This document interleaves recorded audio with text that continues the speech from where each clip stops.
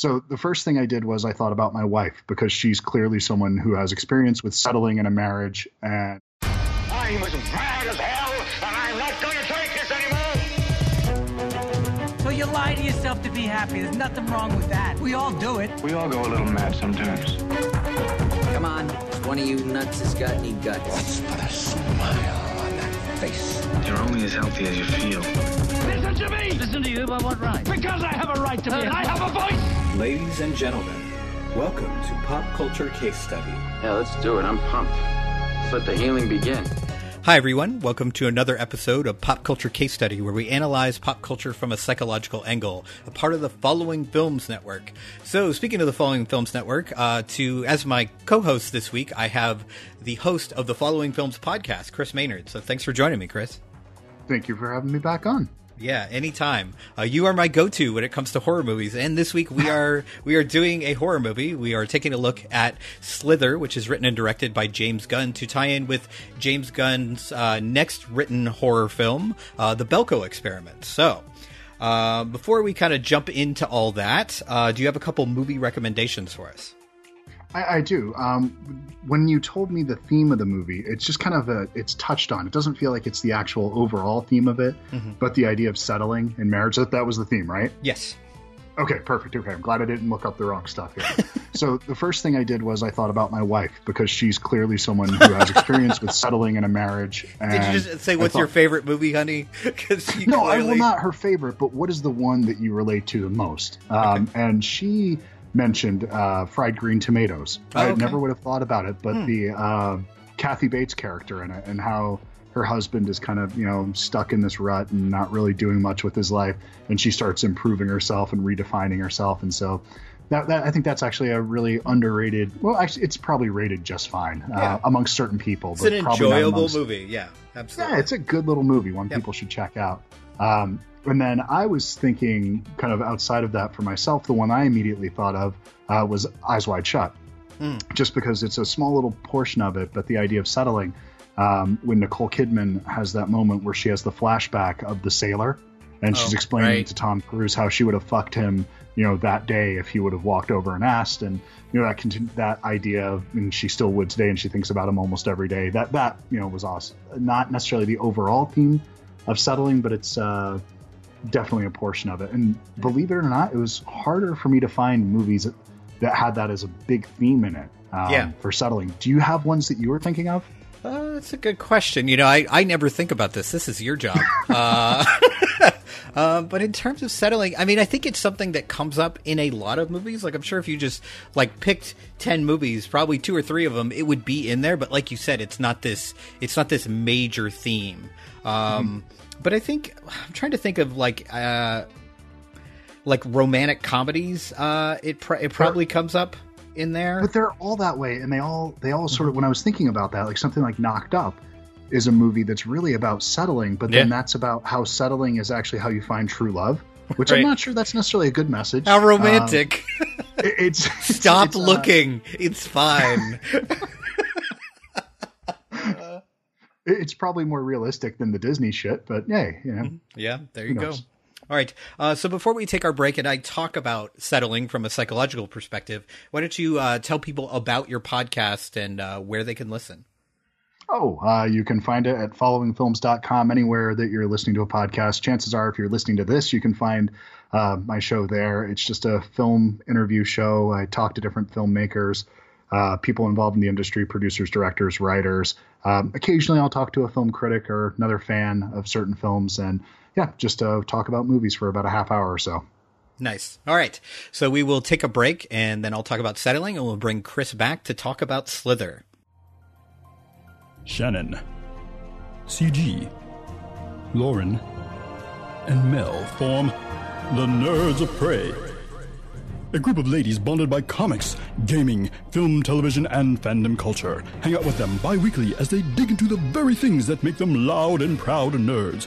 Available on iTunes, SoundCloud, Stitcher Radio, and Google Play. Also, check out their Patreon at patreon.com/Nerds of Prey. All right, so we're back, and it's time to talk about the psychological stuff. So today we're talking about settling, specifically settling in a relationship. And I think most people know what this is, but if you don't, it's kind of the idea that you find someone good enough, maybe not the person you desperately want to be with, but someone who matches you just well enough, and you make that compromise to be with one another. So it's not the most fun topic, right? So the first thing we're going to look at is an article by a PhD in psychology named Juliana Brines. And she wrote an article for Psychology Today about 4 reasons not to settle in a relationship. So she starts off kind of talking about how settling is a really ugly, depressing word, and few people would suggest outright that you should just settle for less than you want in a relationship. But that pressure to settle gets really real, even if it's not this explicit communication. People who are single after a certain age, especially women, may be seen as too picky or that they should lower their standards. And they also get this social stigma due to this single status. And it's actually been given a name by another psychologist named Bella DePaulo, and they call it singlism. And actually, if you want an interesting kind of crazy movie about that, you should check out a movie from 2016 called The Lobster, which kind of, I think, talks a lot about that. So really where the problems arise is, in a lot of ways, in our society, in our culture, and in many cultures, our worth is tied to our ability to find a mate. So marriage marks this kind of passage into being an adult, and is your quote unquote most important adult relationship. And there's this idea that you're not complete until you find your quote unquote other half. And then, you throw in the aspect of, like, if you want to have kids, your biological clock is ticking, or whatever you want to call it. So there's more pressure there. So of course, people get rushed to settle down before they're ready, or before they find the right person. So she goes into 4 reasons why you shouldn't do this, if you're kind of scared of not finding someone. So she says the fear of being alone can actually skew your priorities. There was a bunch of studies recently that found that people who are afraid of being single would agree with statements like, I feel like it is close to being too late for me to find the love of my life, or as I get older, it will be harder and harder to find someone. So they are more likely to prioritize being in a relationship, just generally, over the quality of that relationship or that partner. Now, in a longitudinal study, a study over many, many years, people who feared being single were less likely to end a bad relationship. And in a mock online dating study, these individuals were more likely to express interest in dating someone whose online profile included really kind of awful statements like, I love what I do, so I need someone who respects that and is willing to take the back seat when necessary. So they are willing, if you kind of extrapolate that, they're willing to take the back seat to their partners, which sometimes taking the back seat to your partner is okay, but if you're doing that all the time, that leads to really unhealthy relationships. And some people would say, well, maybe that not great relationship is better than no relationship at all. And actually, the researchers found that fearful participants in bad relationships were just as depressed and lonely as fearful participants who were single. So you're kind of in the same place whether you're with someone or not if you're in that bad relationship. Now, it's understandable that we seek out these intimate relationships because social connection is really important to our well-being. But if fear is driving you towards these romantic decisions, it can lead to really poor judgment and choose relationships that are either not going to last, that make us feel bad, or leave us vulnerable to abuse. The second thing to look at is being single actually has a lot of benefits. So the downsides of being single are compounded by that stigma we talked about. So singles in some studies have been assumed to be immature, maladjusted, or selfish, and they've actually faced certain forms of discrimination, such as being more likely to have a rental application denied in favor of a married couple. But in reality, single people may actually be less self-centered and more giving than married or cohabitating couples. These studies show that they're more likely to help out friends, family members, and ailing parents. So the idea here is you really need to debunk these harmful myths about single people, because there's a lot of good things about single people and about being single. The third thing is the possibility of finding true love may be worth the risk of not finding it. So yes, settling is the safest bet and holding out is a gamble.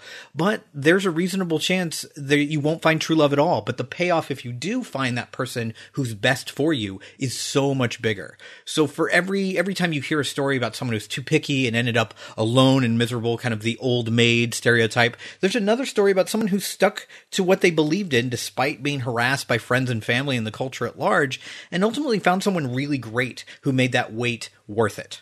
And the fourth thing is to remember we have this attitude of like, well, if you're settling, that means the person has flaws, but everyone has flaws. So accepting a person's flaws does not mean having to settle for them. So yes, sometimes people are way too perfectionistic about the qualities they want in a partner, and as a consequence will reject really great people for superficial reasons. Like they mentioned, like height, like not being tall enough, that probably won't matter in the long run, like things like empathy and kindness. Now, settling for someone who is not as handsome or as talented as a movie star is probably actually not that bad of a thing. But when you fall in love with someone, accepting their shortcomings actually doesn't even feel like settling anymore. In fact, one of the hallmarks of a happy relationship is our tendency to idealize our partners and see their vices as virtues. So instead of like making a pro and con list and picking apart their negative and positive qualities, we should just look at the whole picture of who they are as a person and how you feel when you're talking to them, when you're with them. So if the relationship feels right as a whole and the important things are covered, like you share the same values, then really, even if they have flaws just like you do, then you're not actually settling.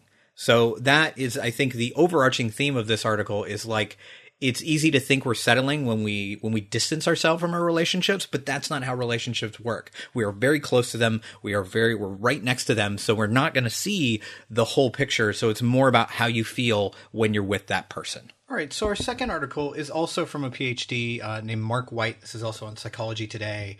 And he offers a better way to think about settling in relationships. So when you hear people talking about relationships, you'll hear things like he or she is fine, but I think I could do better, or am I settling for them? And there are lots of reasons we think like this, such as the belief we will find, quote unquote, the one if we keep looking, and this anxiety about what he calls the romantic equivalent of musical chairs and ending up either with the wrong person or no person at all. But there's another reason. We have this impulse to measure the traits of potential partners and use them to kind of make comparisons among them, which can lead us to worry that we've sold ourselves short and settled for something or someone less than we deserve. And it's interesting. These two things are kind of opposite, right? Like one side of this says there's one person we're meant to be with. And the other says everybody's about the same, but some are just a little better than others. But there isn't this preordained one for each of us. And these potential partners are not so similar that we can just compare them based on measurable attributes like characters in a role-playing game. Most of our traits, whether they're physical, emotional, intellectual, or complex and multifaceted, that they can't be summed up by a single number. And even if we could do that, we'd have to rank those traits by how much they meant to us. Like, does intelligence count as much as beauty? What about sense of humor, kindness, honesty? Where do these things rank? Now, of course, we don't have to actually list all these traits. We simply say, okay, person A is better than person C, and person B is better looking than person D. But the effect is basically the same. We're reducing people to these characteristics and focusing on those instead of appreciating this whole person. Now, instead of focusing on these traits, what we should really be focusing on is that unique connection that we can make. And I think we actually see this in the movie, although there's a romantic relationship that never really happens. I think between those two characters, you can really see their connection. Whereas the person that the main character is with, you don't really see that connection maybe until the end of the film, which makes this kind of an interesting dialogue between these two prospective relationships. Now, if you want to simplify things further, you can actually just recognize we don't always reduce people to traits at all. We can judge a person in their entirety and still say things like, he isn't good enough, or I can do better than he or she. So we shouldn't evaluate potential partners on whether they're good enough, but on whether they are right for us. So it's basically, does this person fit with me? It's not so much they're a 10 on all these scales, but how do we connect? How do we interact? How do we relate? So in terms of settling or thinking you can do better, thinking in terms of the right person instead of the best person doesn't dismiss these concerns about settling, but it puts them in a totally different light. So rather than representing this idealistic search for the one, the right person, it actually can incorporate the changes in your life circumstances that lead to concerns about settling in the first place. So consider what right actually means. It's right for who you are right now at this time in your life. Your vision of the right person is going to look a lot different when you're in your 20s and haven't kind of figured out your career, your place in the world, than it does when you're in your 40s with hopefully a lot of your life on more solid ground. So it's not so much that you settle when you're older, but you're looking at people from this different vantage point, this experience vantage point, rather than your quote unquote naive 20s. You start to value different things. So yes, these traits and characteristics do still matter. It's just viewing them in the proper light. So there are things you might not have thought that you would have valued when you were younger at all. You don't think about them. So when you're in your 20s, that can sound like settling, but you can't judge the decision you make in your 40s from the viewpoint of who you were in your 20s.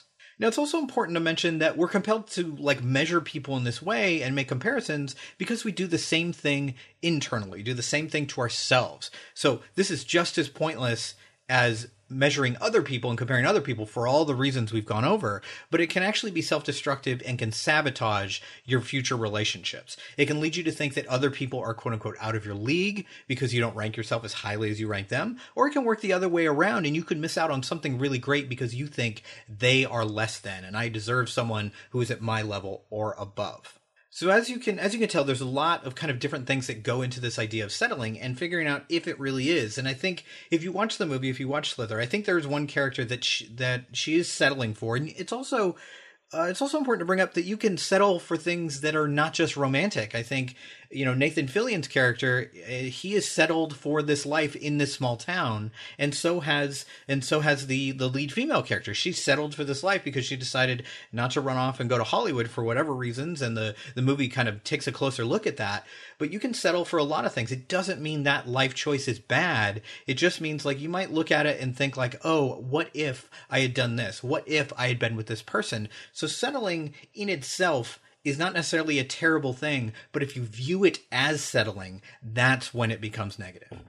All right, so that's it for the psychological section. We're going to take a little break and then bring back Chris Maynard of Following Films to talk about Slither. Hello, my name is Andrew. I'm the host of The Last New Wave, the podcast that looks at the wide and varied nature of Australian cinema. If you've ever seen an Australian film and thought, man, I wish more people could see that, then this show aims to do just that. By bringing you reviews of the latest Australian films, as well as retrospective looks at notable and forgotten films from Australia's history. The Last New Wave aims to help further the audience of Australian cinema. We also aim to deliver looks behind the scenes with interviews with directors, producers, and actors of Australian films, such as the director of The Man from Hong Kong, Brian Trenchard Smith, and the director of All This Mayhem, Eddie Martin. So, make sure to check out The Last New Wave by heading over to abfilmreview.com for episodes, or following on Twitter or Facebook at The Last New Wave.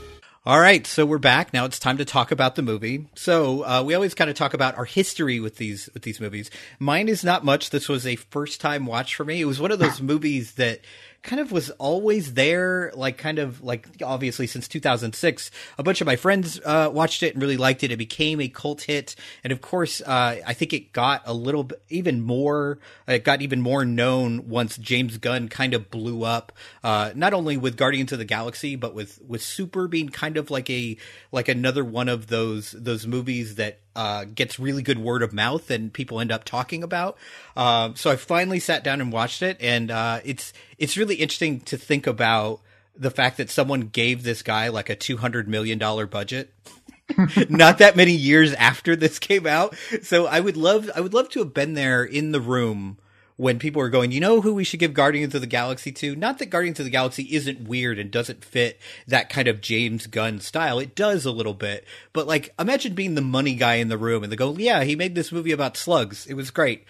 How did that conversation go? But what about you? What's your history with Slither?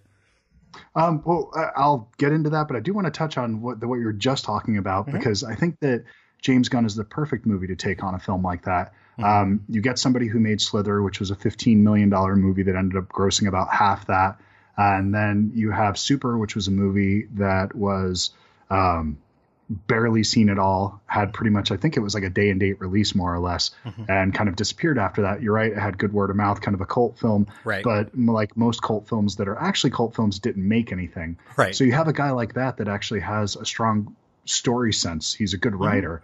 And then you can, bring on board somebody like that can bring his sort of sensibility to it, and you can control all the big story elements about where it needs to go, the visual, kind of stuff, the special effects, no big deal. This will just be the guy that can, punch up the dialogue and make it a little bit more interesting. It seems like the perfect guy for it, because if you bring in a Tarantino movie, he's going to demand final cut. You bring in James Gunn at that point in time. A guy who's never made money.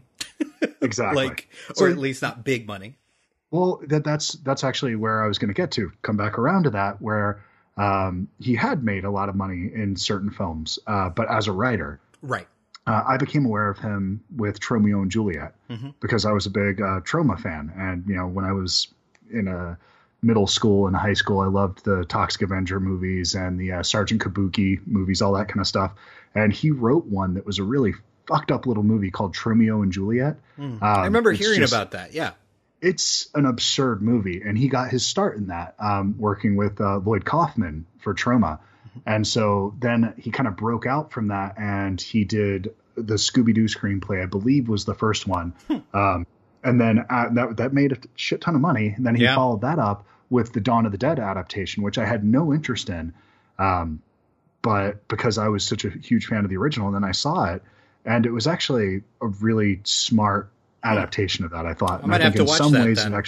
What's that? I said I might have to watch that then. That's one that I've kind of avoided because I probably the same thought process you had, that I really like the original and I'm not sure I want to put myself through an update. Well, believe it or not, this is how long ago that was, that my trepidation wasn't towards Zack Snyder with Dawn of the Dead. It was towards James Gunn because he had written a Scooby-Doo movie. Right. So that was where I was how nervous. Times have changed. And so then, and that movie was huge, did really well. Yeah. And so then after that, there was Slither. So I'd been kind of following this guy for a long time. So I was really excited when he had this directorial debut. I think that was his first, isn't this his first movie that he directed? Yep. Okay. This is his directorial debut for sure. So I was pretty excited for this and actually saw this in the theater, and I was a big fan of it. I think I was more or less aware of Nathan Fillion at this point. I don't know if I had watched Firefly. Yeah. But he's part of the zeitgeist at that point. Like, even if you hadn't seen it, you knew who he was. Exactly. Well, and I mean, that's one of the fun things about going back and rewatching this because, Pam from The Office is in here. I know. Right. I had that moment like, what? What is happening? She was married to James Gunn, I believe. Jesus. This is one of those movies. So it's really interesting for me to do an episode on a movie like this because, we started this show kind of looking at like, we can take any movie and find something in there that we can talk about psychologically. And this is the test, right? If you can take a movie like Slither and like, let's really break this down. But this was actually a really fun movie for me to watch. Like it's interesting, like talking about this movie in terms of quality seems ridiculous. Like for me, it's a very, very well-made B movie. And it reminded me a lot of something like Tremors. Like it's not something that you're going to like, hey, let me show all my film Twitter friends this fantastic film. Like it's not that kind of movie, but it's just a lot of fun all the way through. It's definitely gross. It's definitely over the top, but the gore didn't get to me because I think it's so over the top. Like I don't think there's ever a moment where you're supposed to take this seriously. No. Oh God, no. The tongue is firmly in its cheek in this movie. Almost through the cheek. Like it's, it knows what it's doing. And I think that you're right to compare it to Tremors. It's definitely kind of that, 1950s throwback creature feature. Mm-hmm. But I mean, that comes to also where he got to start working in the Troma movies. Right. That this is those Lloyd Kaufman flicks were clearly a big influence on him.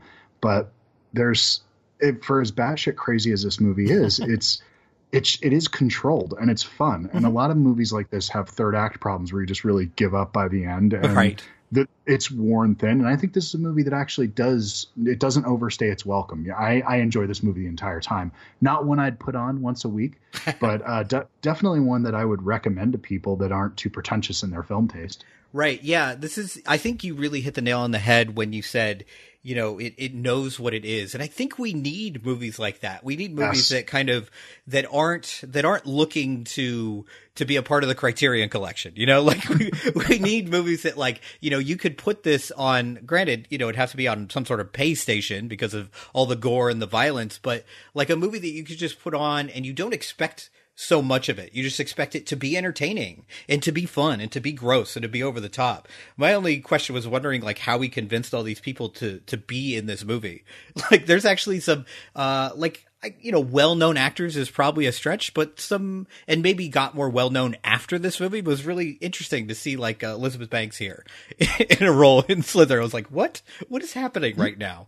I would need to actually pull it up and do a little bit more research, but I don't know what else Elizabeth Banks had done at the time. I was familiar with her, but honestly, to me, the most famous person here when I saw this at the time was Michael Rooker. Yeah. That was Henry, Portrait of a Serial Killer. That was the big get for me. And everybody else kind of came into their own right around this time. And, Michael Rooker has just kept on trucking along at the exact same rate. And I think he's probably, maybe even now, he's had this weird resurgence with The Walking Dead. But right. Yeah. And then, of course, being in James Gunn's Guardians of the Galaxy as well. Oh, yeah, that's true. Yeah.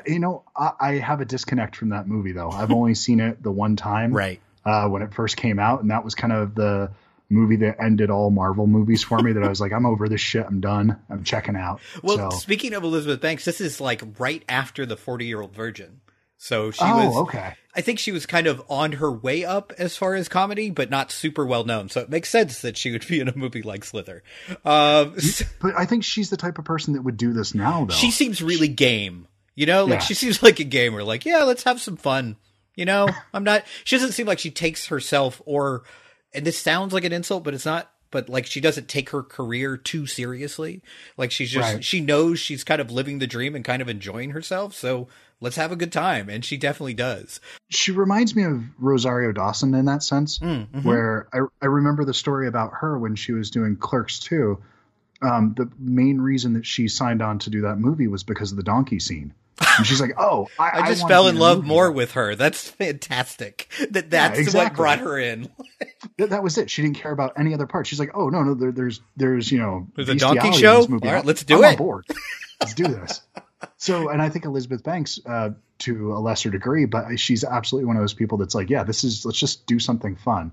Because if you look at, what's that karaoke movie that she did that's so huge that everybody seems to love? Pitch Perfect. There you go. And she directed the second one too. So there you go. But those are movies that I would assume, if you're looking at it from a career sort of 4-quadrant point of view, right? From the outside, they would probably tell you not to do that movie. Definitely. But, yeah. That's that karaoke movie. That's what I'm going to call it from now on. That's I mean, because you're not wrong. I mean, it's a little bit of a dick move, but you're not wrong. All right. So we were talking about James Gunn earlier. So let's talk about the direction. So what did you think of James Gunn's direction here in Slither? Like, can you see like what, producers would see down the line, that there's some real talent here?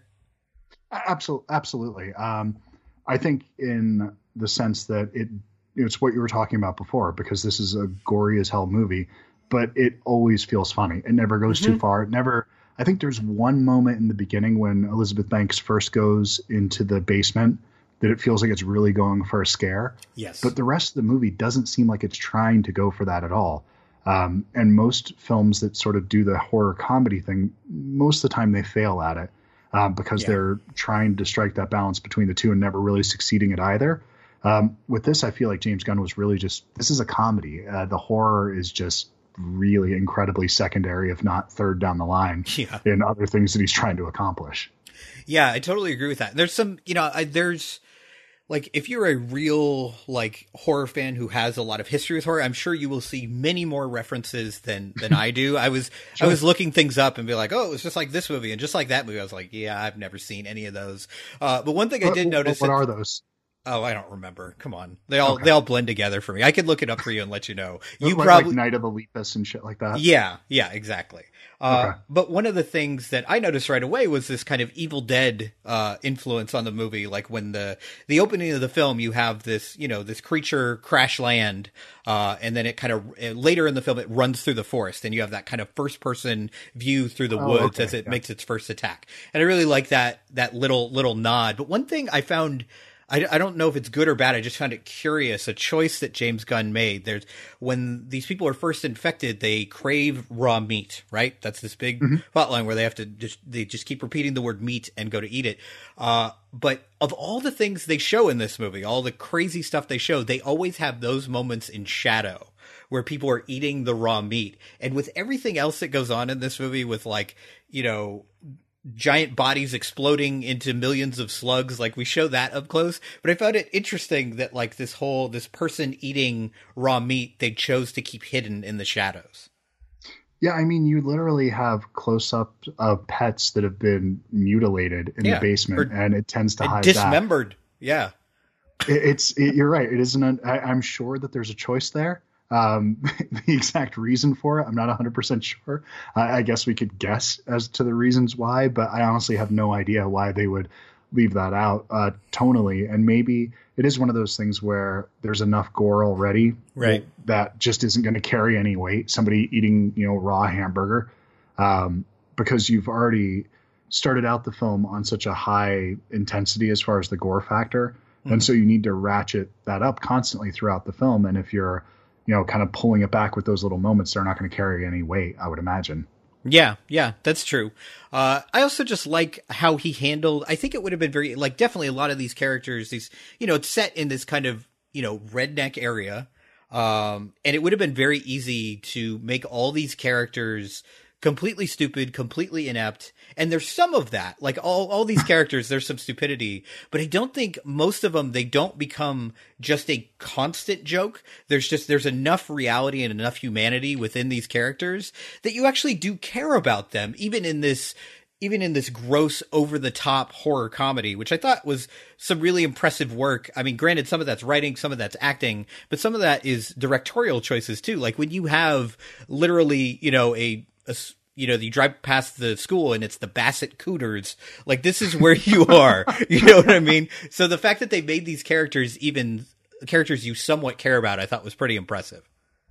Well, yeah, and that goes a lot, I think, in the screenplay and the casting of the movie and James Gunn's direction. It's just, he allows for the characters to have humanity to them without, having these backstories that are over the top and pull you out of it. It's just in the, I don't know, they don't feel like they're coming from complete, they're not absolute archetypes. The villains are, for sure. Yes. But I think our protagonists in the film are definitely allowed to be more rounded out.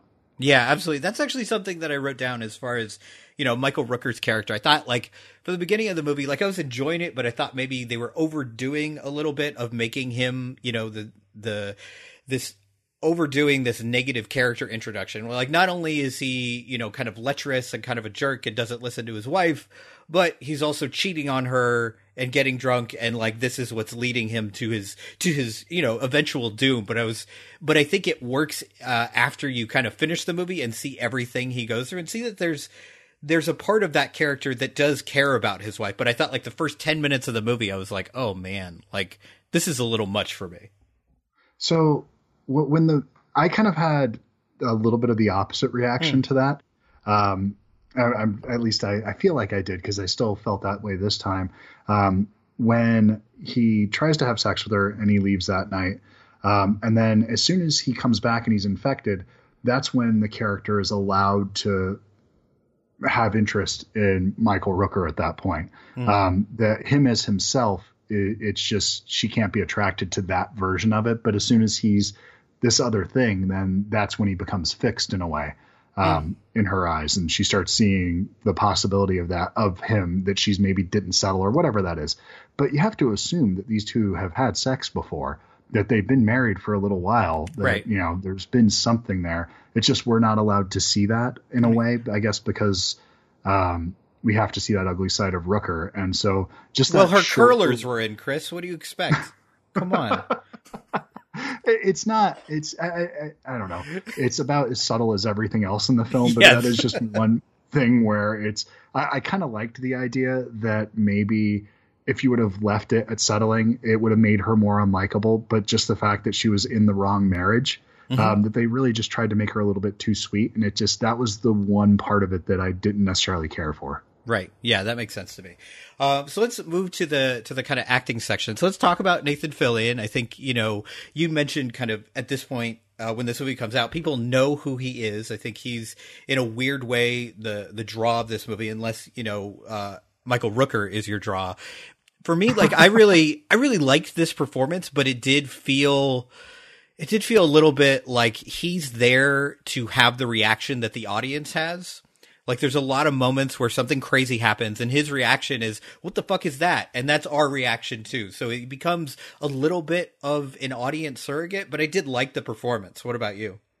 Oh yeah, his performance is it's fine, as it always is. There's a sweet spot that Nathan Fillion has, and it's either with a Southern accent or without a Southern accent. Mm-hmm. So that's your choice. But when you hire him on, you're going to get this thing. You get what you get. Yeah. And he's really good at it. I actually think he's a really talented actor, but he's this one thing. And I think he's fine. I actually really enjoyed him in this movie. And this is one of those things where a couple years after this, I went back and started watching Buffy again, and kind of things I had missed initial run. Oh, right, that's right. He was a villain in Buffy. That's right. Yep, exactly. Yeah. So then I just started really digging him, and then I think it was maybe 2 years after this, something like that, when they had the Dr. Evil. Was that the name of it? That web series? Oh yeah. He was Captain Hammer. Yes, that's right. There you go. That came out, and that was just this guy is the shit.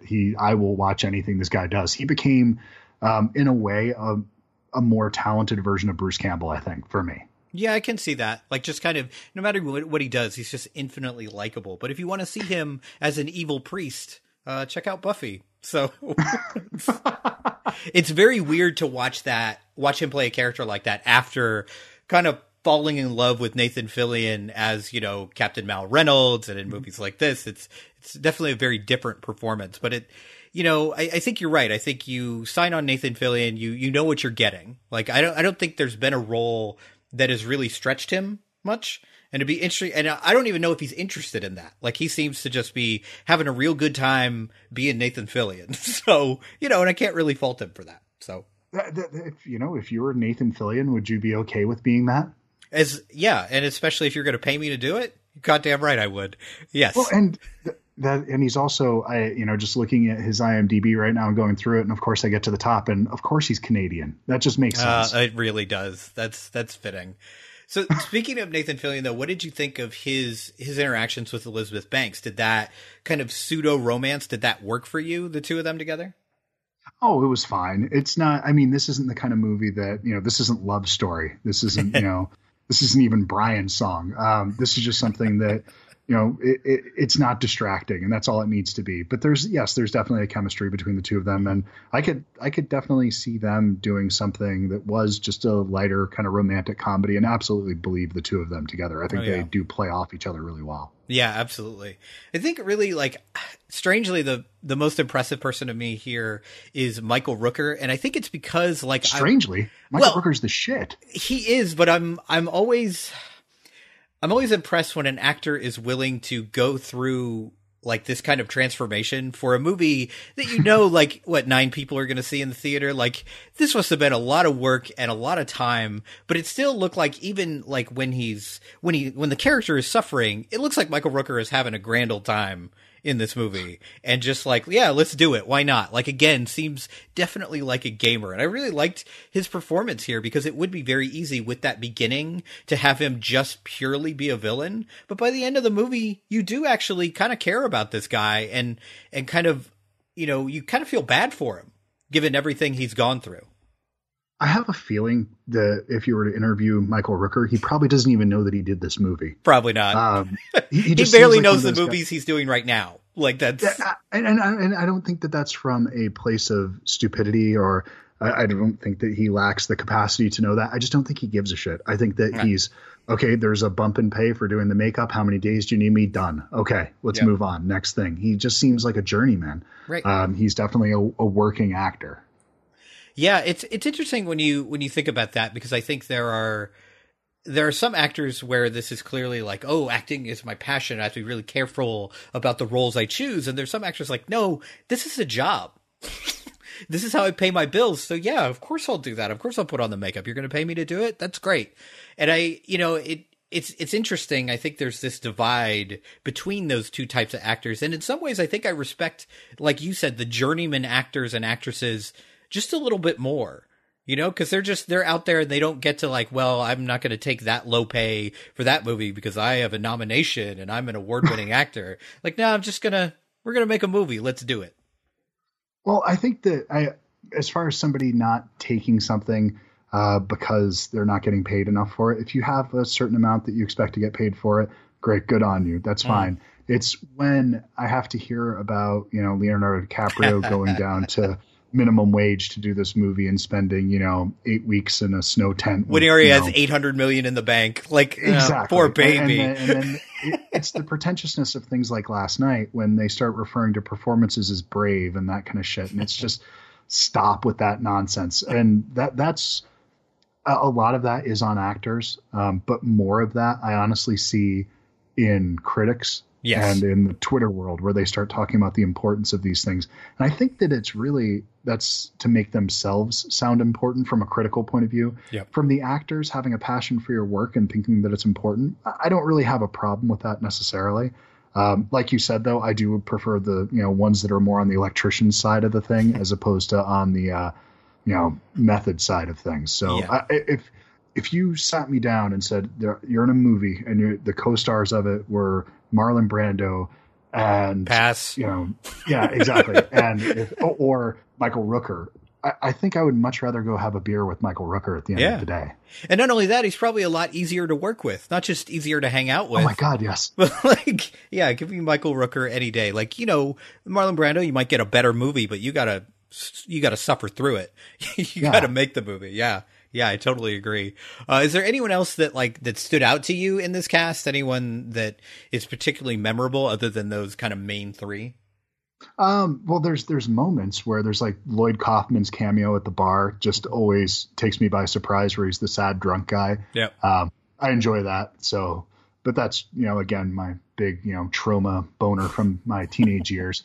There's the opening of the show right there. What's that? I said, there's the opening of the show right there. No, I think that's probably the longest it's taken me to get into it. Yeah. So. Yeah. You did good. What did you think of the actress who played the daughter who was in the tub, the kind of very Nightmare on Elm Street moment there? You know what? Actually, I'm glad you brought that up because there's, kind of touches on the acting and the directing with that. I think she's fine. She's absolutely fine. There's, her performance is exactly what it should be. Mm-hmm. I think she's not as seasoned as some of the people around her. Right. So there's a little bit of lack of experience there, but there's something around that family where the way they kill everybody off, including her two younger sisters, which is just in a movie that has a lot of stuff that's way over the top. That's one of those moments that's just like, Jesus Christ, they actually right. did they that. are not pulling punches. Like, we're killing children too. All. Cool. And for a guy like me, especially now, that's something that I am very unforgiving of in film when they don't handle it right. That it's just, that's the amazing thing about this movie, that stuff like that is still handled in a way that it's not offensive, because it doesn't feel like it's being done for the shock value. It's just being done in a way that's like, yes, this is, nobody in this film is safe. So I think it does add to the tension a little bit more so, which is nice because that's right towards, heading into the third act, and it works out really well. And I think that's one of the reasons why that does. So when her car is completely surrounded in that moment after, you have a pretty safe assumption that she could be, dead at the end of that. So no, but she is fine. Yeah, absolutely. Yeah. The other person that stands out to me, and it kind of brings us into the writing, because it's my first note there, is Greg Henry, who plays the mayor. Just always plays a slime ball, and he's so good at it. The character is introduced, through cursing, like he's telling someone to go fuck themselves, and then someone just says, "Hey, morning, mayor." And he just I think it's a great little moment, and I actually found myself surprised at how long that character lasted. Because he seems like the horror stereotype where he's such a jerk, he's going to meet a terrible end and it's not going to take very long. But he's there basically until the end of the film. So what would you say if you're going to Greg Henry? Is there a specific role of his that stands out as his best slime ball that he's played? That's a good question. Let me look at his IMDb page, which is long. Jesus. It's well over 100 if I'm not mistaken. Yeah, 164. That is a lot of TV work, of course. There's nothing wrong with no, nothing. No, I'm not Mike. There's nothing wrong with that. Yeah, I'm trying. He might talk shit, but for a guy that knows as much as he does about Dawson's Creek, I mean, come on. He's not above it. It's a really good point. Actually, the thing I saw him most recently in, which is a little embarrassing, is that he plays a recurring character in the Gilmore Girls, and he's pretty slimy in that too. Like just about everything he's been in that I've seen him in, he's not a likable character, like in any way. Yeah, absolutely. He as you said, it's mostly. But do you remember him from Payback? That Mel Gibson that's movie? right. Yeah, absolutely. Not a nice guy in that either. What's that? I said not a nice guy in that either. Just not a nice guy in that one at all. And that's one of the rare examples of when a director's cut movie is not the better option to buy. So if you're going back and rewatching the original studio cut, the studio heads got it right on that one, and the director was way off because I don't know if you've seen the director's cut version of it, but they made it way too dark and it loses all the lightness and fun in that movie. So, right. But if you do have a chance, if anybody listening to this hasn't seen Payback and you don't hate Mel Gibson, or you can stomach him still, check that one out because it's definitely worth a watch. Yeah. He's just one of those guys. Like everything I'm seeing on his IMDb page, like, yep, seen that. And he's just, he's a jerk, man. Like, dude, I mean, he goes back to Magnum PI. Yeah, I was just seeing that. That's actually just where I was on the list. Like, man, this guy has put in some work. Like this. Good gracious. Yeah. So, he's a character, like I said, I expected like within 20 minutes, like I thought he'd be the first victim. Like this guy is not going to make it. But I like that you have to kind of deal with him. And he actually ends up, doing some important things for this group. But then, of course, right after that, kind of making it worse by making some horrible comment. Like he has some moment in there where he basically says, like, no one should have to put up with this, even if you're a lesbo. It's like, it's just like in one line, it's just like, that's not, oh man, come on. Like there's no reason for that. So the movie never lets you forget that these people are imperfect, even if they're doing something that is heroic, that they're fighting for their town. They're trying to defeat this creature. They're still imperfect people. And that's really smart writing, because I think a lot of times in movies like this where there is that character arc, and once that, sort of antagonist makes the turn and they start helping out and, they're going to move the plot forward and they're going to be an asset to the film, they're not as bad as we originally thought. When they start doing that, then they become these really innocent, pure characters at that point. And with him, no, he's still a piece of shit. And that's actually one of the things I really love about the way that this is written, that the consistency of the characters. Michael Rooker is the only one that changes really in the film, and that's because of the infection. Right. So speaking of the infection, I was wondering what you thought about two things. One, that this movie combines the kind of monster movie with the zombie movie. Like you got a little bit of both here. And the fact that all of these creatures end up having, essentially one personality. They all are Michael Rooker. So what did you think about those two choices as far as script goes? Well, the hive mind thing? Yeah. I think that's a big throwback to Invasion of the Body Snatchers. And with the opening, the pod coming from outer space, that kind of thing, I think that's one of the big references there. If not, I'm way off on it, but it definitely feels like that. Oh, definitely. Yeah. And some of the performances, the sort of very over-the-top, stilted 1950s style acting that fit in that movie is definitely on display here. So, I actually, but I enjoy what they do with it. I'm not 100% sure of what the rules are with this, where it kind of has a little bit of an alien vibe. There's none. Like, it's okay. There's a hive mind aspect to it. Tentacle things come out of the stomach, or the worm things go inside you. You keep getting bigger and bigger. And then if they shoot you, but don't kill you, you split up into all those little slither things. I don't understand it, but I'm okay with that. It's just like whatever's grossest. Like that's the rule. But isn't that kind of nice though? Yeah. That if this actually, it takes the pressure off you as an audience to try and like figure this out. Once you realize there are no rules, it's like, oh, well, let's just go then. But if this was to happen, and there was an alien invasion and these things came down, pretty much every alien movie, we somehow, Arrival is a perfect example of this. We figure out the language of the aliens, we figure out what the rules are, and we kind of all do this together. Wouldn't there be a really good chance that we would never figure this out, especially if it's in a horror or thriller setting, that these, people from this, kind of small town with maybe a GED. The maybe one between education. them is that. Are they really going to figure this out? What's Probably going on not. with these creatures? There's there's not even a science teacher in this town. Like, there's no way they're figuring this out. Like, and I kind of like that. I like, I think there's good science fiction movies, of course, that are focused on figuring out the rules. Like, we're going to, smart science fiction. We're going to cover The Day the Earth Stood Still later this month on the show. And this is kind of the opposite end of this. The original. Okay. Yeah. I watched both of them and that was a mistake.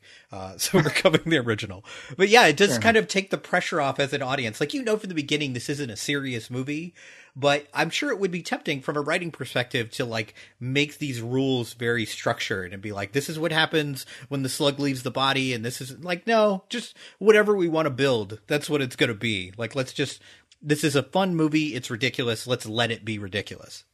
And there's probably some writers that they need to write within that format. Mm-hmm. And I think that's okay. I think that's kind of like an acting thing where you build the backstory for the character, even though it'll never be established or, explored in the movie itself. It's something that you're able to give to the performance as you're going through it. So as a writer, if you understand the rules of it, then, and you make them really expansive to where nobody could possibly understand this, but maybe you're working within that framework and it makes sense. But I think you're right. I think James Gunn just decided to do whatever the hell he wanted. Right. Yeah. The other thing I like about this script is that they don't end up forcing our two characters who clearly are attracted to each other. They don't force them into a romantic relationship by the end of the movie. Yeah, it's kind of bullshit when that happens most of the time. Yeah. I was really happy with that here, where it's like, there were probably 5 or 6 opportunities where they even had this moment where they were, talking about their past and blah, blah, blah. And I was like, oh, here's the moment where they kiss. Okay, whatever. Let's get it over with. And it never happens. And I like that. Like, we talked about this on our episode when we did a Mission Impossible episode where they always kind of fall in bed with one another, even though the world's about to end. Like, what are you doing? Get to work. Like, and I love that they kind of take that tack here of like, that would be nice, but we have to fix this. Like, before anything happens. I think the problem with that is they forget to play to their strengths. Mm-hmm. In a Mission Impossible movie, romance is never going to be your strength. So just let go of it. Don't play into that. Never try to explore that area. I think, if you're doing a love story, chances are gore isn't your strength. So when the guy's, making a salad, don't have him chop off his finger and spew blood everywhere. It would feel inappropriate. Right. And so I think this tacked on romance thing is something that's done to try to make it appeal to a wider audience. And so, but the idea that, a woman won't like it unless there's this romance angle to it. And that's just horse shit. They'll react to it just because it's good, and just make a good movie. And that's all that matters at the end of the day. Yeah, absolutely. So usually when we have these sections, the hardest one to talk about is production value, but I don't think that'll be the case here. I think there's plenty to talk about. So let's just start with this. What was your favorite creature effect in this movie? What sticks out in your mind? Oh, man. There's quite a few that I actually like. I would say the first time when they go into the barn and you see just right before it's the blob is broken down into all the little slither things, just because it's so ridiculous. And it's just this huge blob with a little face stuck in the middle of it. And it looks like a better version of something that you would see in, a horror movie that was made by a couple of high school kids. It's like that grown up version of it. And those effects I absolutely love. The stuff that I think I really liked at the time hasn't held up as well, because it was the sort of the slither effect, those little snail things or whatever you're going to call those. I guess they're not snails because they move so fast, but whatever. The slugs. Those things. Yeah, the slugs, the fast slugs. So those things, the digital effects, they seemed really fucking creepy at the time. And now some of the effects don't necessarily hold up so well. Yeah, I'd agree with that. I remember loving the bathroom scene just because how itchy it made me feel. Mm-hmm. But now it's just those huge, disgusting creature Jabba the Hutt effects that I just really dig. Yeah, I think like also just the tentacle effects in this movie. It's so creepy. Some CGI stuff, but it looks good. Yeah, it actually does. And I think it looks good because they make it a point to, for most of it, to not show it connected with the body, but just show the tentacles moving. And that stuff really worked for me. Like, it made me uncomfortable. Like, I was like, I don't want to be a part of this movie at all. This is really, really gross. And I think that's exactly what you should be feeling. And it means that James Gunn did his job. And it's interesting because it's not a movie where you're like, oh, the creature effects were so realistic. Because they're absolutely not. But that's not the point. Like, it's supposed to be over the top. It's supposed to be crazy. That, you know, even the creature effect at the end where it's like all of the bodies kind of in this Jabba the Hutt gross conglomeration. It's Nightmare on Elm Street Part 3. Yeah, yeah. Actually, what I was thinking when I saw that scene, you know, they have the scene where she brings in this mirror that has a pointed edge to it, so she's gonna, you know, stab this creature. I was like, oh, someone's writing Jabba the Hutt, Princess Leia fan fiction. Like that's what's happening right here. Like I was like, this is so what's like, because of course she shows up like in her underwear, you know, in a robe. I was like, okay, of course we got to have that moment. But I did notice that in a movie like this, you almost expect unnecessary nudity in a movie like this, and there actually wasn't that much of that here. Like it didn't fit into that kind of trashy horror trope, which I appreciated. Well, I think that's what happens when you end up on the lower budget stuff, because that's again playing to the strength that there's a certain segment of, I guess there was at one point in time, prior to the internet being what it is now, where they would go see a movie like this just because they knew they'd be able to see some boobs. Yep. Now, fortunately, you know, for my many problems that I have with the amount of exploitation we have online, you can't really use that as an excuse anymore. So hopefully people start dropping that from their films. Yeah, I mean, people can see that and so much more and so much worse for free at home. So why you don't have to go to the movies for that? No. That's plenty. Yeah, so I was actually really impressed with the creature effects here, and I didn't expect to be, because it is one of those movies that you know is made for pennies. So, but I was really impressed with the work. $15 million is a pretty big budget. Yeah, that's true, especially for a smaller horror movie. Yeah, but I think they put it to good use here. Like the money that they had, you could tell went into the creature effects, and they didn't feel real, but they felt like they were in the room. You know, they felt like they were part of that world, which I think is what really matters in a movie like this. Yep, definitely. All right. So what is one of your favorite scenes? Favorite scene in the movie? Oh God, let me see. The bath scene is definitely one that stands out from memory. But I honestly like the one that comes right after that, just where the girl runs away, and just the way that he shoots the inside of the car, where you don't actually see all the slug things coming over it. I love that sequence, the shadow going over the truck. It's all in shadow. And for a movie that has something that's so over the top, there's those little moments like that. It's actually done with subtlety, and just it gives me the chills a little bit when I saw that. It's just like, oh, that's fucking creepy. So I'm going to make a really weird comparison here. So feel free to laugh me out of the room. But it actually reminded me of the truck scene in Close Encounters of the Third Kind, where everything is shot just from the inside, and it's a polar opposite of that, right? So in this, you have the shadow, you have the darkness, and that you have the light shining in. But you have a very similar sequence where you're trapped inside this truck and you're terrified because you don't really know what's going on the outside of it. So I had that thought as I was watching the movie. Never thought I'd watch a James Gunn, over the top horror movie and think like Spielberg classic. Yeah, that's. Has Andrew just gotten stuck in your head? Is that what's going on? Yeah, maybe that's what it is. Maybe that's what it is. Yes.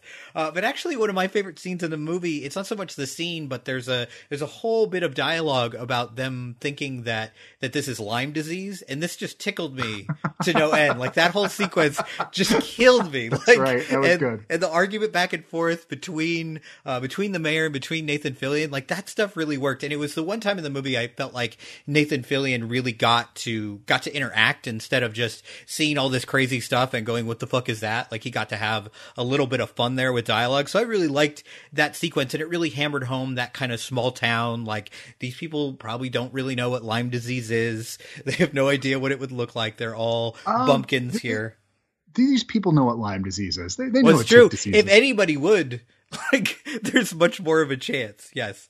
I mean, these are people that live right up against the woods. So yeah, they probably know more so than people in Chicago. Yeah, I would hope so. Yes, absolutely. So I really love that sequence. And of course, like, you brought up the bathtub scene, which is, even though you have the kind of over the top special effects that are noticeable, I of course I love the kind of play on Nightmare on Elm Street in that scene right there. Like I like the kind of the connection there, and it does give you this feeling of like, oh, this is itchy. Like, I do not want to be here in this room. And I love that they show them kind of along the walls, and you're not sure if anybody from this family is going to escape. But it does really kind of keep you on the edge of your seat in that moment, because you do remember, like, during this whole movie, like, these people are all innocents.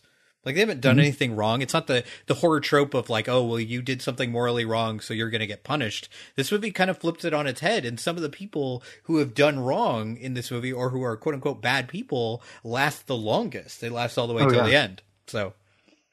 And it's that scene specifically, I'm not sure if you had this thought also on the Nightmare on Elm Street thing, where it, for some reason, those slug things, when it goes in her mouth, I mean, not for some reason, it's obvious why, it takes on the quality of a tongue.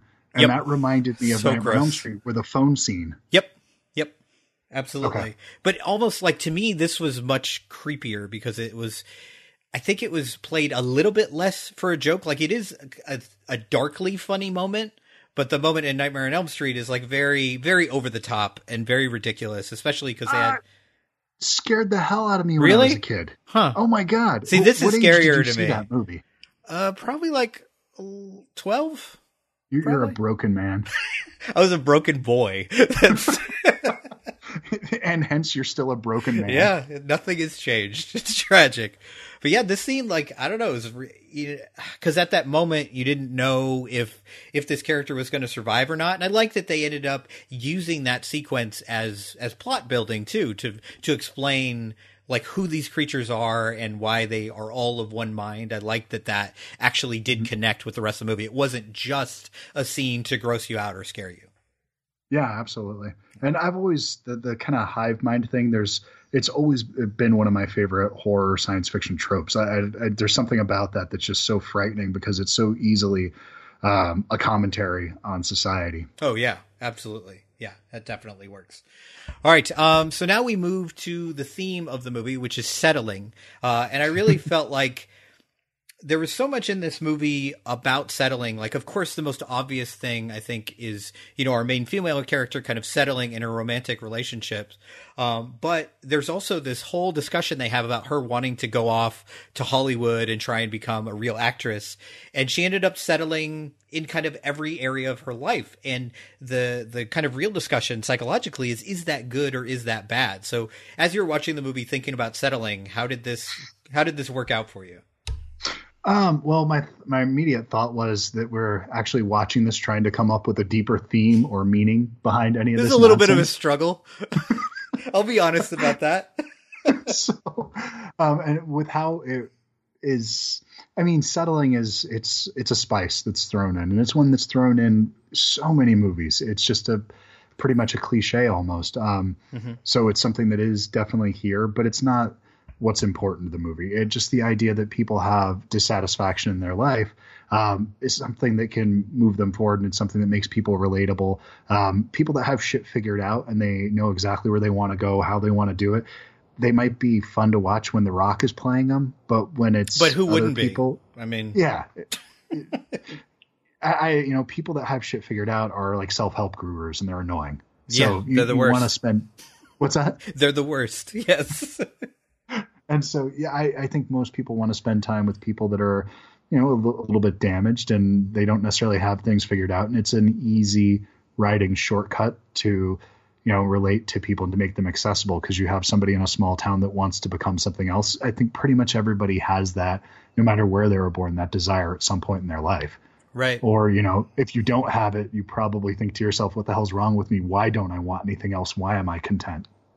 Yeah, I think it's interesting. When I was doing the research as far as settling, basically one of the main things we find is that, and this is a hard trick, but it's the idea that everybody at some level or another settles, because you have to make compromises to be in any kind of relationship. Even if you think you're marrying up, you're still making concessions when you're in a relationship. So the key... Oh, you're making a ton if you're marrying up. Yeah, that's true. Yeah, like, I'll do anything. It's fine. Yeah, probably more so than the person that marries down. Exactly. But the idea is to realize that you're settling, but not, it's all about how you take it in. Like, if you view settling as this hugely negative thing, it can be really bad for your life. But if you feel like, yes, I'm settling in this way, but here's what I'm getting back, here's the other side of the compromise, then it can actually help you out. But I don't think our main character here sees things that way. I think at the point, especially at the beginning of the film, she sees that she has given up and settled for so much that she doesn't see that she's getting anything back. Do you think that idea of settlement as a psychological kind of aspect to it, that goes back or has its roots, our dissatisfaction goes back to our lack of mobility now? That we're supposed to move around, that we're supposed to be nomadic, and we're supposed to be, hunters and gatherers, and we're not supposed to be settled in one place. So that when we are comfortable and we don't have anything to strive for, that our minds sort of turn in on themselves and they find a lack of comfort, and we blame our marriage and we blame our job and we blame that we didn't, get to play guitar with the Rolling Stones. But really, it's probably the fact that we're just living a way that we're not really supposed to. Yeah, I mean, I think there's something to that. Like, what's it called? The 7-year itch? Isn't that the, yeah. And it's this idea, I think, if it's really backwards, and this, I don't know if this is backed up by the studies or not, but just from my own experiences in life, we get a little twitchy when things get too comfortable, where it's like, yeah, everything's fine, I guess, but look at all the things I could have done. Look at who I could be if I was single, all the freedom I could have. I could move anywhere. I could do anything. And really, you probably wouldn't. No. You'd probably still sit on your ass. You just sit on your ass alone instead of next to somebody on the couch. But yeah, I think there is something to that a lot of the problems that we as humans have come from this evolutionary base, where like if we look back far enough at what humans used to be, right now we could not be more different from where we started. And that stuff is still in our DNA. That stuff is still there. That kind of wanderlust, that, all that stuff, or even just, not being monogamous. Like that's another part that I think probably is kind of predates, our families and everything else, is that's something that's been in our DNA, and that's something that's not terribly natural for humans back then. And we're kind of forcing ourselves into this peg. And I think settling has a lot to do with that. And the monogamy thing, and a lot of this, I think, can come down to, as we are now, as we understand life and comfort, it really comes down to, as Tim Allen so rightfully put it, oddly enough, a lack of imagination. Mm-hmm. In his stand-up, he had this thing where he would talk about how I think it was Tim Allen, maybe it was Robin Williams, I can't remember, somebody that was kind of like a family Let's comedian. say it's Robin Williams, because Robin Williams is awesome, and Tim much Allen better. Not so much. Yeah. It was somebody, but the idea was that you could go out and it's this lack of imagination, that you see a beautiful woman walking down the street, and instead of just having this momentary fantasy and saying, like, I wonder what it would be like to fuck her, you go out and fuck her. And so you just lack imagination, that you could go down. That sounds like a Robin Williams joke. Is it? I think so. Yeah. Okay. It's something like that. And that's one of those things where it's kind of always stuck with me in a way, because I think there's a lot of truth to that we sometimes we are meant to explore our imagination and have these ideas in the back of our mind. But we don't separate that from desire, or we don't separate that from, what the outcome of that will be. We just have these impulses and we act on them. And that lack of restraint is something that's very difficult for me to respect and to understand in a way, because I get being in the moment, but there's always a part of you that understands consequences. It's just, yes, we just want to ignore it. Monogamy as this idea, like writing it off as saying, if you're married and or in a committed relationship and you've said to somebody, I'm not going to fuck anybody else, not because I don't want to, but the idea of you doing it and you fucking someone else would devastate me. Right. So I have to at least give that back to you as a sign of respect. Because that wouldn't be right. Yeah. So I think we lie about the motivation behind it, and that's where part of our problem comes in. Yeah, absolutely. All right. So that's it for Slither. So now we're going to talk about the movie that we're pairing that with. Who thought we would talk about monogamy with this movie, a really deep Sorry conversation. about that. No, it's fine. No, see, bring that's things down. No, that's the point, right? Is that you can start with these movies and talk about, even if it's not a deep movie, it's a ridiculous movie, we can still talk about things that are important. I think that's good. Dave, that's the reason I have to talk to you, though, because I do this shit with my wife and she gets annoyed with me. Well, I only have to do this for an hour. So she has to do it for her for the rest of her life. So she gets to go, no. Well, I mean, she has the one thing she has going for her, she married someone older than her. So, men live shorter periods of time anyway. That's statistically, true. She's a lot healthier than I am, and I have 9 years on her. So she's going to have plenty of life. She'll have a nice bit at the end there where she'll have some peace and quiet. It's good. So, the movie we're pairing this with is The Belko Experiment. And basically I'm doing this because I just couldn't bring myself to do an episode on Beauty and the Beast.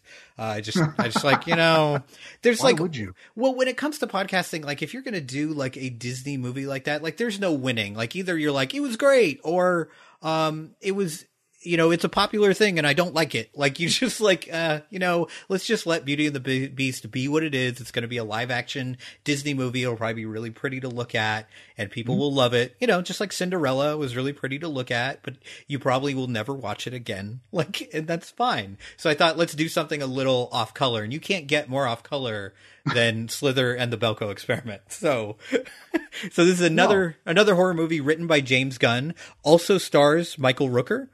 So we have that connection there. Also, John C. McGinley, who I think most people would probably know from Scrubs more than anything else. How dare you? It's Platoon. Yeah. Well, old people like us. Talk radio. Sure. Yeah. Come on. More people. I guarantee you 1 million more people have watched Scrubs than either of those movies. Then they lose their Twitter film credit at that point. Well, lucky them. That's, they're better off. Wasn't he in some Happy Madison movies along the way too? Oh God, probably. Let's not even get into that. So I guess the basic plot of this twisted social experiment, 80 people are locked in a high-rise corporate office in Colombia and ordered by a voice coming from the intercom to participate in a deadly game of kill or be killed. So thinking about this movie, are you excited about this movie? Are you looking forward to this? Yeah, absolutely. A return to horror for James Gunn, even though he's not directing it. He can write horror about as good as anybody does. So I'm excited for it. I want to see it. Yeah, I mean, I am too. Like, I actually saw this trailer. I can't remember what movie we were watching, but it was a couple weeks ago. I saw this trailer and I was like, this looks insane. Like, what is happening? And then, of course, it says at the end, written by James Gunn. I was like, oh, okay. This makes a little more sense now. So I kind of like the fact that he's going back to his roots a little bit here, and kind of getting to do something. I'm sure Guardians of the Galaxy, it's probably fun to play in that world and fun to play with a huge budget, but there's also a lot of constraints that come with that and a lot of people you have to answer to. So I'm looking forward to James Gunn being able to unleash in a movie again, I think. So this looks like fun to me. Like this, and it's an hour and 28 minutes. Like it's going to be get in, get out. It's going to be a lot of fun. It's going to be gory. I'm looking forward to it. It reminds me of another movie called Would You Rather. Have you seen that? No, I don't think so. It's on Netflix, and it has a similar premise, except it's just a bunch of people sitting around a table, and they have to answer the question, would you rather do this or that? And then it gets passed on to the next person if they don't do this. Mm-hmm. And so it's just kind of people compare it to Saw as far as like a torture porn aspect of it, but it's not that at all. Because it's actually well acted and a lot more fun to watch. Saw just has a good ending. So Would You Rather is a kind of fun one too. Okay. Nice. Yeah. So, if you don't have kids and you'd like to see a movie that's not G-rated, then you should do what we do on this show and go see The Belko Experiment. So, all right. So before we head out, Chris, one more time, maybe tell people how they can contact you on Twitter so they can bother you there and you can troll them. Oh, yeah, please. It's following_films. Please just give me something to troll you about. I would love to. Or troll me. That would be fun. It's the way that you can tell me that you love me or hate me. All right, everybody, thank you for listening to another episode of Pop Culture Case Study. If you want to connect with the show, there's a bunch of ways you can do that. The best way is to go on Twitter, find me at PC case study, or you can really go the extra mile and sign up for our Patreon. And there you can actually donate on a per episode basis and get some really cool rewards while you support an independent podcast. And if you want to hear more great movie podcasts, head on over to followingfilms.com and check out the Following Films podcast and the True Bromance Film podcast. So next time you hear my voice, Mike and I will be doing a new release review, not on Beauty and the Beast, but on the Belko Experiment. So until then, I will be here diagnosing your favorites and judging you for what you watch. Just around the bend. You know, it was almost getting to the point where it was post-election, where I start, kind of like narrowing down my Facebook friends because it's some of the stupidity that I was seeing this morning. So I was actually looking for Trump news because I was just tired of hearing about the Oscars.